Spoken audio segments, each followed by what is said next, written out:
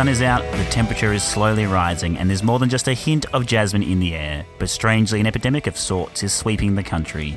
Footy funnels fever is affecting the hearts and minds of millions of people across Australia at the moment, and as such, the citizens of the People's Game are making some house calls during the pre-funnels lull to check up on a few of their favourite footy friends. Our last visit for Funnels Week 1 2019 sees Casey and JB head to the Caroline Wilson room at The Age to talk to another famous Richmond fan and longtime friend of the podcast, Konrad Marshall. Konrad is one of the best profile writers going around, and his 2017 book Yellow and Black, A Season with Richmond, is a must-read for all football fans regardless of club allegiances. However, it's clear to see where Konrad's colours lie. Whether it's his September superstitions, strong Tiger Twitter game, or earnest descriptions of fandom, it's pretty clear to see that Konrad is Richmond through and through. Richmond are hitting form at the right time of year yet again, and love them or hate them, there are few better battle cries than Yellow and Black. Enjoy the Tiger Chat. Away from Tigerland, a fighting fury, we're from Tigerland. In any weather you will see us with a grin, risking head and skin. If we're behind, then never mind, we'll fight and win for. Konrad Marshall, welcome to the pod. Thanks very much for having me. So Casey and I are sat here in the Caroline Wilson room at The Age, which is lovely, lovelyly named, well named. And I wanted to start off by asking you about a couple of Richmondy things you've written this year. So I wanted to start off by talking about the extension of the book that you wrote in 2017, so the Raw features, and then also your Two of Us piece on Alex Rance and Jack Riewoldt. So talk us through the process behind those, how they came to be.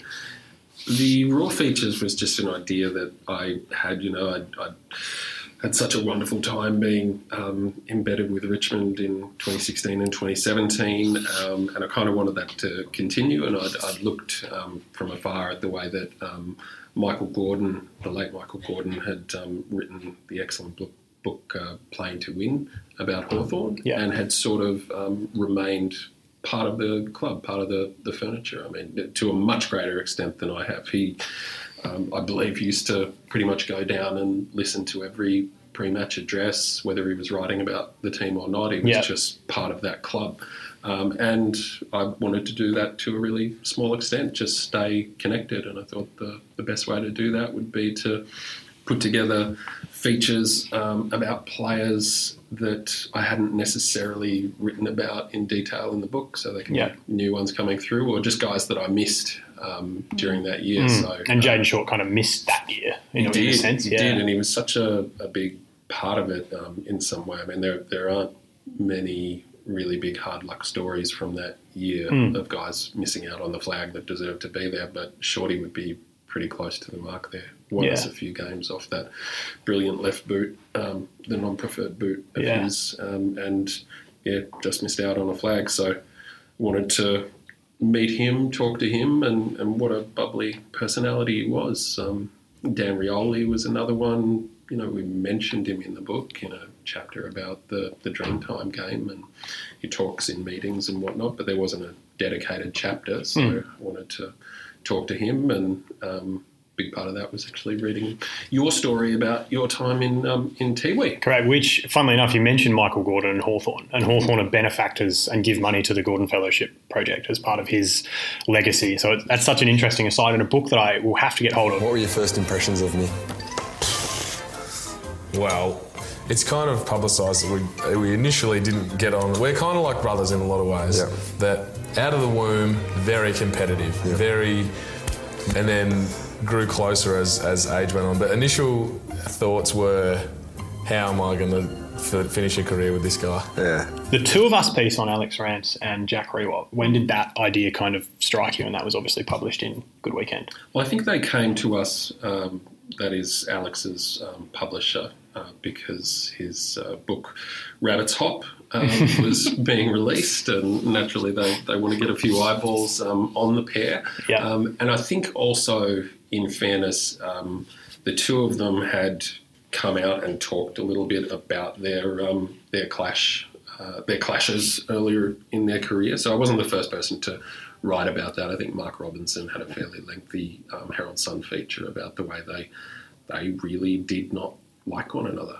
see eye to eye early in their career, and then came to appreciate one another's strengths in that in that really special 2017 season, and perhaps a little bit before that, when they thrashed things out when their issues sort of came to a head. And it's funny how you can find common ground if you just talk to someone about your differences. And so you're obviously a mad Richmond Nuffy, I think is the adequate description. Yeah, totally. So what emotions does it invoke in you when you write about Richmond? I guess it just throws me back to my youth, really, which was like so many Richmond supporters, given how large a fallow period we had. They were inextricably linked to a struggling club, struggling financially, struggling on the field.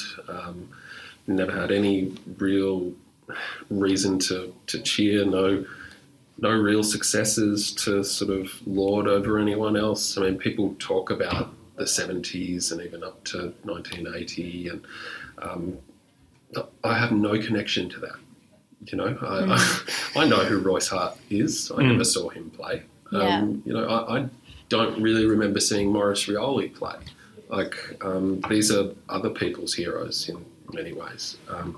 So when I write about Richmond now, it's pure joy because it's just such a transformed place. I still can't quite fathom it when you hear a group of pundits sit down to talk about the chances of the various teams in the finals and say that, you know, yeah, well, it's Richmond, and then, you know, not Richmond then daylight. That was 2018, but you know, that Richmond are the clear favourites. That just blows my mind. For real? Yeah, and so writing about them, just a wonderful, wonderful privilege, really.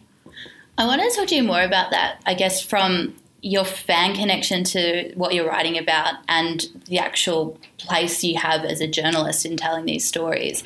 How much of these stories are coming from that fan persona, like you wanting to explore these other stories from other players that you haven't had the opportunity to write about? Is that you as a fan pursuing that, or you as a journalist trying to tell those stories that you think need to be told? No, I think I'm definitely I have the fanboy hat firmly on when I'm doing these stories, and even when I'm pitching them or deciding who I want to write about. It's hard to separate that. I was meant to sort of go into the club and be this objective professional, but I'm not. I'm not. Yeah. I'm in there. And so I pursue the topics, the players that interest me, the ones that I see a few moments from. Like I keep going on about that Jayden Short left foot goal against Port Adelaide, but it was just because that's something that I noticed, that I clung to, that I can't let go of. Yeah. Short to trust his left and goes long and straight, and the desperate lunge from Burne-Jones. He's pleading, but it's a goal. Short with the long that might get them home. I knew what I was going to be writing about Shorty before I even met him. I knew I was going to be watching him at training, looking out for that left boot when he was kicking downfield in a drill. So, yeah, I think that fan experience totally colours what I write about these guys. So if you had the opportunity to write similar profiles on players from other clubs or tell another club's story, do you think that's something that you could do to remove yourself from your fan experience and connection to your club and tell someone like the story of another club? I think so, but it had sort of ruined the fan experience in a way, because it'd suddenly soften and humanise these people that you want to hate. Somebody sent me a link the other day to the... Well, actually, the filmmakers sent me a link the other day to the Collingwood documentary Side by Side, because one of the producers or directors, Marcus Cobbledick, had spoken to me previously after the book was released. And I really want to watch it because it sounds remarkable and dramatic, but I really don't, because... you know, I want to keep hating it until more, and I want to keep hating Collingwood in general. The dirtiest trick they ever pulled was making us like Nathan Buckley last year. Oh, you know? And we discussed the film on our book club segment like last week, and it's exactly that. It's the weirdest feeling to be looking at Adam Treloar and going, I like this guy. Yeah. Yeah, I spoke a lot about the Nathan Buckley angle as well because, I was fortunate enough to be asked to host the Q&A after the screening at MIF this year, and which was a wonderful experience. But I talked about this on the podcast before that I felt like as a West Coast supporter, knowing that season was about the season my team beat them, I sort of went in it with a bit of arrogance almost because we had won, but then the humanising element too really affected me. And yeah, I've got so much admiration for Bucks now, and that sits so weirdly in my fan identity, so I can completely understand where you're coming from there. Right. Yeah. I'd never want to do it with Carlton. I cling to that hatred too tightly. Oh, so that's Bucks. This week came up as a decade of having Damien Hardwick as Richmond coach. So how does his figure change how you saw the club? Because obviously you remember the early days. Your favourite player was Scott Turner. Is that correct? Scotty Turner was one of my favourites, but I'd say my absolute favourite growing up was Matty Knights. Okay. I mean, Richo for sheer longevity and the audacious moments that he gave us, and that almost Brownlow and it was almost everything, wasn't it? Yeah, it was almost fitting for Richo that he didn't win the Brownlow. That's right. But because we were such a struggling club, because we were a team full of stragglers, I think I always gravitated to Matty Knights because Knights was pure class, because he was that Pendlebury sort of the guy that can stop time in the middle of the field with that left foot vision. And so, he was the thing that I wanted Richmond to be. So Knighter was my favourite. Now Matthew Knights. Every time Richmond look as though they need something as a lifter, it's Knights. Can he kick his third goal? He gets inside, well inside 50. This will bring the house down if you don't mind, umpire. It's a goal to Matthew Knights. What were we going with? Dimmer. Hardwick. Yeah, Dimmer. We got from Buckley to Dimmer. I backed Dimmer in from the very beginning.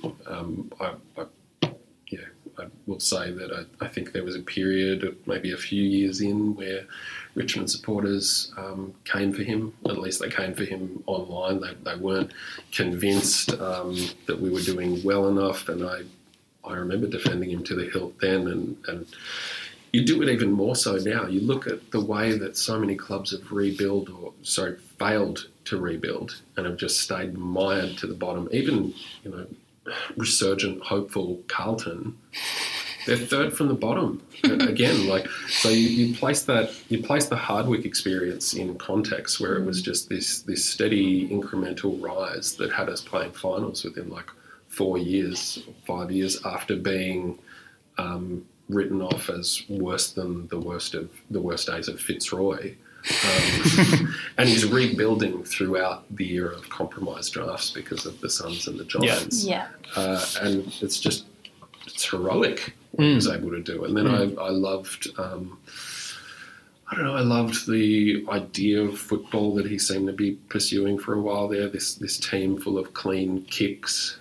It was very Hawthorn for the first 3 years they made the final. Yeah, maybe we were trying to ape them too much, as Jack said, and got punished for. But at the same time, again, after a lifetime of barracking for a team that were getting there on sort of sheer moxie, the idea that he was trying to rebuild us as a class outfit that would cut teams up with foot skills, I liked that. It was ballsy. Yeah, and then the reinvention came. It's hard to reinvent yourself, even in a little way, but to do it as dramatically as he did, to turn himself around and inside out and be so introspective in that Buckley mould.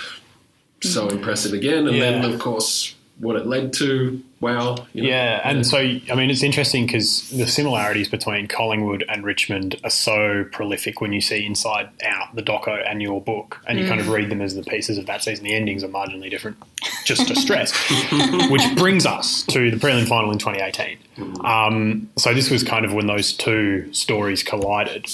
What did you expect leading into prelim final night?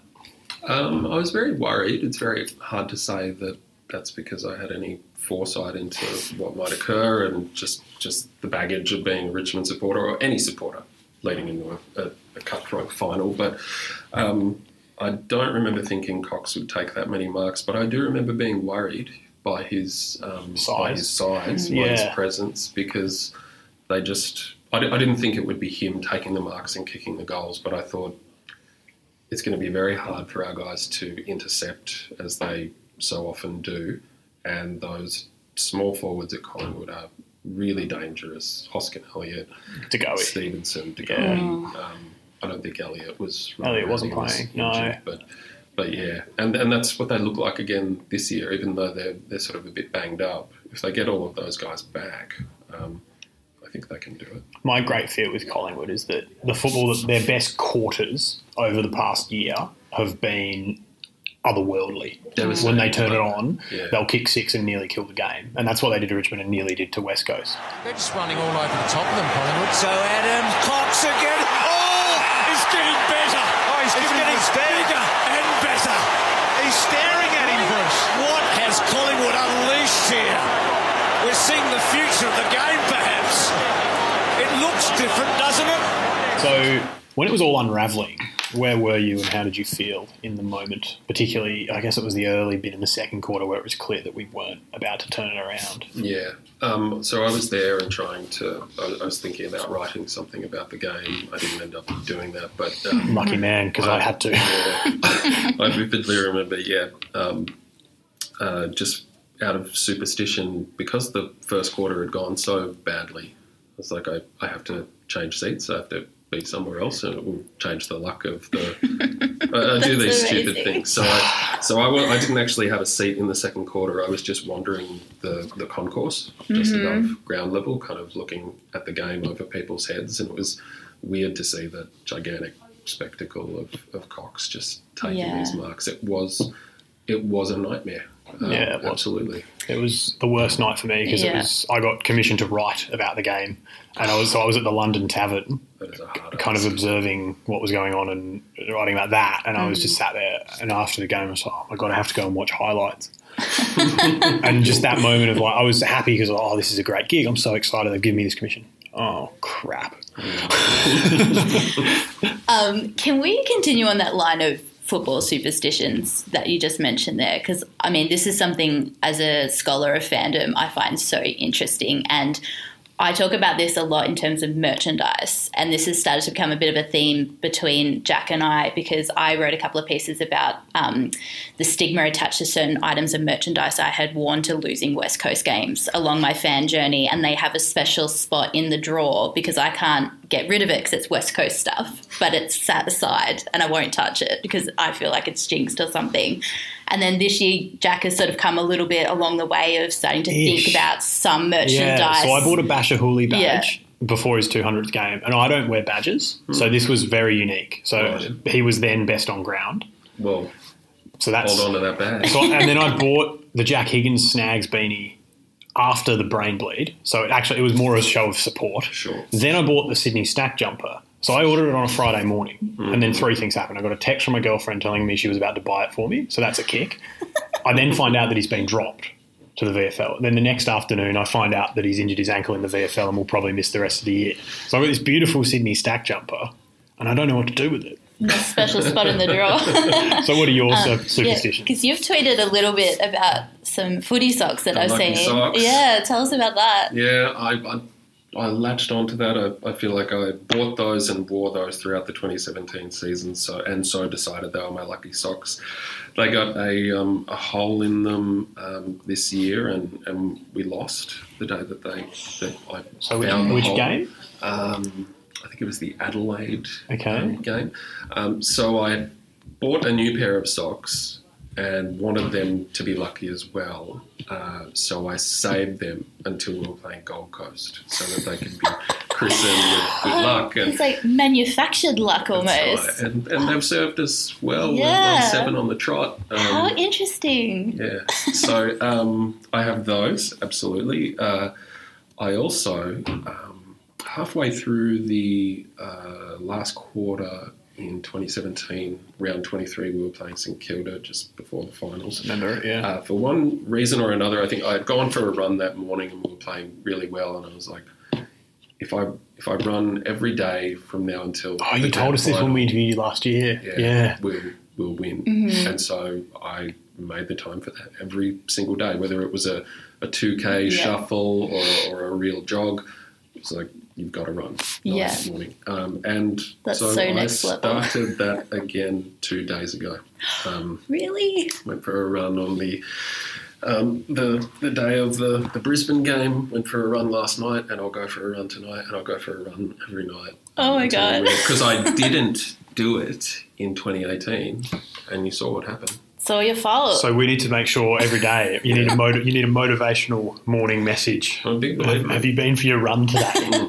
The raw features are a case in point for the opposite. I think they're having a reverse mods on the players. So I wrote about Shorty, and he went out and banged up his elbow and was out for a good period of time, as Dimmer would say. I wrote about Daniel Rioli, and he was dropped within a fortnight. I wrote about Liam Baker, and he was consigned to the twos for a while as well. Because the raw features are great to read. Yeah. So who are we writing? Have you got anything lined up? Because I just want to make sure we're not...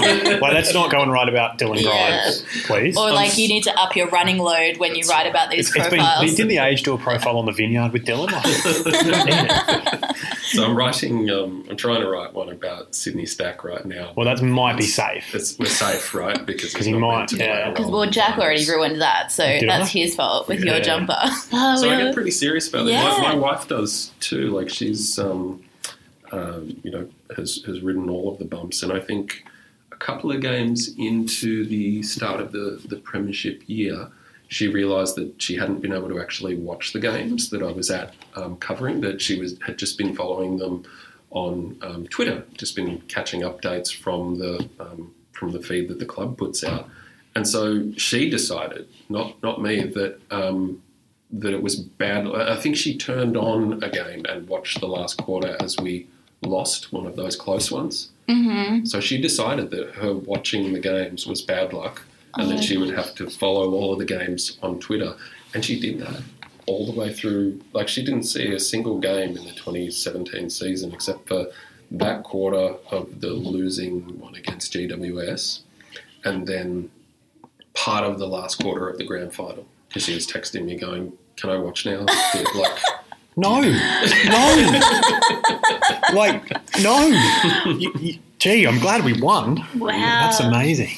I love that stuff. I mean, I know it's so, I know it doesn't make a difference. Does it? But then I don't think do you know that either. for sure? Give me the evidence. I know there's a lot of evidence here. It could be that footballers go out and whoever kicks the ball better wins. It might not be Konrad's socks, but I don't really think that's the right angle to take. I know, but it's amazing how much stock we put in all of that, don't we? Because I think as fans we have to know that we have some involvement or we have some control, and that's how we can do that. That's, we're not going to go out there and run around on the field, but if there's one thing that we can do to have some sort of influence. Right. Yeah. Well, we're part of it. I mean, I assume you guys are members of your club. So just even think about that word. It's like we're not just distant supporters. We are members of the team. We're part of it. That's why we say we. It's a very inclusive word, isn't it? Yeah. Right. Did think of that. Now don't be sad. Don't be sad. 'Cause too hard to breathe, baby. I want to talk to you a bit about where your sort of fandom is at the moment, because I guess trying to relate to you from being a member of the most recent grand finalists in the year previous. Who was that? Sorry, Kate. That would be the West Coast Eagles, 2018 Premiership winning West Coast Eagles. So I guess the trouble, well, not trouble so much, but the frustration I have now at the moment is people talking to me in a way that because we already have a premiership or we won last year, this year doesn't matter almost. And I wonder if that's something that you've been through, considering Richmond have been successful for the last couple of years and have been up there. And we talked about the prelim final last year. Did you get feedback from people last year that said, well, you won it the year before? And how do you reconcile that as a fan? Like, is it ever enough just to win one? Look, it did feel that way throughout last year for me. I mean, even when we lost the prelim, and granted, I needed to see Collingwood lose in heartbreaking fashion for it to be okay, but it was like the moment that Collingwood did lose in heartbreaking fashion, it was okay. Like I knew that I wasn't going to see a bunch of horrible magpie bumper stickers all over Melbourne over the course of summer. I had their pain to fall back on. It didn't... Yeah, it washed away a lot of that prelim pain for me, for sure. Yeah. This year is probably a little bit different. We were so struck down by injury that the first half of the year felt like everything was a free punch. You know, no one expects you to win when half of your team is out like that. So every win that we did get felt even better and against the tide. Probably coming into the finals now, that all changes a little bit because you can see, you know the way that football chatter operates. And if we don't win it this year, they'll already start, they'll already start writing those stories in their head about a team that was dominant for 3 years, the best in it, and could only get one flag out of it, or you know what I mean? Will be that Essendon of 1999 to 01, and even Port of sort of 01 to 04 were, a couple of minor premierships in there and bottled it, and that's where it's a really great era because you then have the Brisbane dynasty without them ever actually, and Hawthorn never won a minor premiership. Yeah. So it is an overrated market, but it will be the overall overarching story. So I do have another question because you've just come back from America. So you have a regular American sojourn, Instagramming lots of photos of sandwiches. Is there merit in an off-season holiday? Is that not a little bit taboo? An off-season holiday? Or in-season holiday, rather. Holiday. Off-season, absolutely. Do whatever you want in October. Well, I did it in 2017. What happened then? We got flogged by St Kilda, that random St Kilda game. Yeah, because that doesn't really feature in the book. And everyone was a little bit like, what happened? And you went, I don't actually know. Yeah, wasn't there for that one, sorry. What else did we do? We beat Carlton. Did we lose to Sydney? We might have. Yeah, we did lose to Sydney that year. You're right, it wasn't a great run. But we did all right when I was abroad this year, so yeah. No impact. The reason we ask is I'm actually at the Snow for qualifying final weekend. What? Yeah. And I'm getting lambasted. So Case had a mid-season, you had a trip around Europe. It was June. Not a holiday. I had to work. So you don't know. I might be working while I'm on the snowboard. I was in the corridor of conferences listening to the AFL radio app trying to catch up on what was going on with my team. So I didn't take leave or go to the Snow to avoid football like someone sat next to me. That wasn't to avoid football. I went, you know what? There's a bunch of people going, and Melbourne Supporters organised it, which kind of made it funny. I was like, I don't go to the Snow. I'm going to go. And I was like, well, I was either... I kind of think I hedged my bets a bit. I went, if we don't get there, then it's okay. And if we do get there, I think we're good enough to get further. Maybe that's fortuitous. I'm sorry if it all goes wrong. It's probably my fault. McInerney shifts the handball even wider, but it's all about the Tigers today. Wow, back. They're a genuine big threat. So you watched the replay of the Brisbane game last night. So what have you made or taken out of the last 2 weeks going into the bookend of the year? Well, let's see. I mean, the Brisbane game, I really felt like we controlled that most of the day. I mean, the commentators might have seen it a little bit differently, or they did, given what I saw on the replay last night. But at the ground, for me, even though it was 2 goals apiece in the second quarter, I thought we really smashed them for territory and just meaningful possessions and thrusts forward. And there were just a lot of sort of near misses or calamitous sort of falls in the goal square, or a few dodgy free kicks. I thought it was pretty well officiated all day, but I definitely think we came out on the wrong end of a couple, but don't all fans. But yeah, I felt like, what was it, 6 goals to 2 or something in the first quarter? Yeah, it was the flip of the first quarter the week before. And I felt like it was a 6 goal to 2 second quarter as well. It just turned out as 2-2. And if that had happened, the game's put to bed at half-time and we'd probably run all over them. But they, they fought back really well in the third. A lot of people focus on us getting beaten in clearances and Lachie Neale getting so much of the ball, but I don't think Richmond have ever really been that strong in the clearances. In fact, it's been pretty well known better this year than most. We're bigger in post-clearance contested ball, sort of managing the outside. I thought, despite what Paul Roos has said last night or this morning, that Dylan Grimes was just amazing. No, he was phenomenal. I can't believe Cameron kicked 2. Right. Fagan said in his presser that it was a line ball battle. I mean, Cameron didn't get near it. No, he didn't at all day. He got one one-on-one that bounced through Grimes' legs, and he was irrelevant, really. Which is he's a wonderful player. But no, I enjoyed that, even though Tom Lynch didn't sort of get 4 goals or anything, Harris Andrews didn't take any intercept marks. He if Lynch is not going to win the ball, he's at least going to sort of keep his defender honest at the same time, and that's hugely important in that. So would you tag Neil? Did you think Neil was in the best 3 on the ground? I didn't really notice him. No, I thought Zorko had much more impact. I think Zorko had 600 metres gained and Neil had 250. Yeah, no, my best would be sort of a toss-up between Dustin Martin and Nick Blostone, and then probably Zorko and followed by Neil, something like that. Yeah. Or Dylan Grimes. It's about right, so, Yeah, it was a tricky one. So looking forward to week 1 of the finals, playing them again.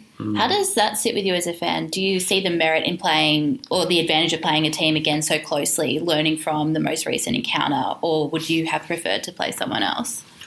And are you going, I guess? Yeah, I am going. It becomes... the psyops is really interesting, isn't it? You don't sort of know the way to feel about it. They'll both gain from getting a look at one another after having not played one another for so long. But you would think, Brisbane get to feel like, well, we're naturally going to be better at home. Yeah. We'll probably get some more free kicks at home. So you'd think they have some slight advantage going into it. But I don't know. Like I said, I just feel like when the whips were cracking in that first half that I thought we were comprehensively a better side. Yeah. And I just don't see us cracking under pressure to that outfit. Granted, I haven't watched a lot of Brisbane this year. Yeah. But I'm just not quite sure I see the same scary weaponry that, say, Collingwood or West Coast have. They don't frighten me as much. Well, that's kind of what David said. David said that for them, the upside of moving to home, and we were in that going, we were within touching distance, gives them the kick. I guess the question then is, if they don't compete at the coalface early, what's it? And I guess the other thing, and I thought this in the West Coast, there's a couple of times where sometimes the umpiring decision at the MCG works in Richmond's favour because it gets people involved. So the week before, we needed a couple of Barry Crockers because it actually got everyone up and in, whereas I don't know how it's a great unmeasurable, isn't it? That's true. And you mentioned tagging Neil as well. They don't seem to be a tagging side. No, and they haven't been. In Dimmer we trust. So, but that said, Jack Graham and Dion Prestia often go to a dangerous opponent at stoppages and just try to quell their influence there. So it wouldn't surprise me at all if they had some sort of contingency. Well, the way they exploited Paddy Cripps in the Carlton game, did you see that little bit of footage? I saw that little bit. Where he kind of ball hunts, and they kind of worked out that if you leave his man outside the stoppage and he'll go to the ball, and you can then knock it to that player. Whoever is on Cripps will be free on the outside. And I just thought I think their stoppage work has been smart, and they're backing themselves to go man for man. Yeah. Yeah. That was a really interesting bit of footage. At first I saw it and I was like, oh, well, that's just something that happened. And then it was sort of 3 or 4 cases. Yeah, it was quite a few. It was enough that you were like, this is statistically significant. That's intentional. Yeah. So you mentioned that you don't really fear Brisbane. Who's your most feared opponent coming into the finals? Who would you not want to hit? I mean, if they were back to full strength, and we're talking about Moore and side bottom and De Goey and whatnot, just because of the prelim last year, I don't think I'd want to meet Collingwood if I thought they were fully firing and fit. They're dangerous. West Coast we accounted for, but hugely impressive team at the same time and a very different game plan. Those would probably be the two I fear. I mean, everybody kind of fears the Bulldogs as well, but and we did get handled by them. Oh, didn't we? A few people have pointed out, Jake Nile just yesterday in the Ages Footy podcast, we didn't have Asprey when we played against the Bulldogs. Correct. And it doesn't sound like a big deal. Well, also, Norton took 3 of his marks while Vlosten was off. Yeah. And so the actual undersizing of defence was profound. And I was the one where he really sat on someone's head was right in front of me. And they were still adjusting. There were a whole heap of young players coming through the side, and I think may have missed Cochin as well. No, he's been gone for most of the year. Yeah, There was that stat where we kept winning without him and not with him for a while, which was all sorts of strange. Plus their home ground, Marvel. I mean, I know they had intoxicating sort of momentum and belief right now in that slick handball game, but I would hope that, you know, if a happy handball game breaks down against any team, it's against us. And they've outlasted the Tigers, and they will bounce into the second week of the finals and take on the Swans. Heartbreak for Richmond. So, final couple of questions. This is almost our common way of ending. Can we deem the season a success as Richmond fans without winning the flag? A lot of people would say no, but I would say yes. I generally say yes to that question. Why?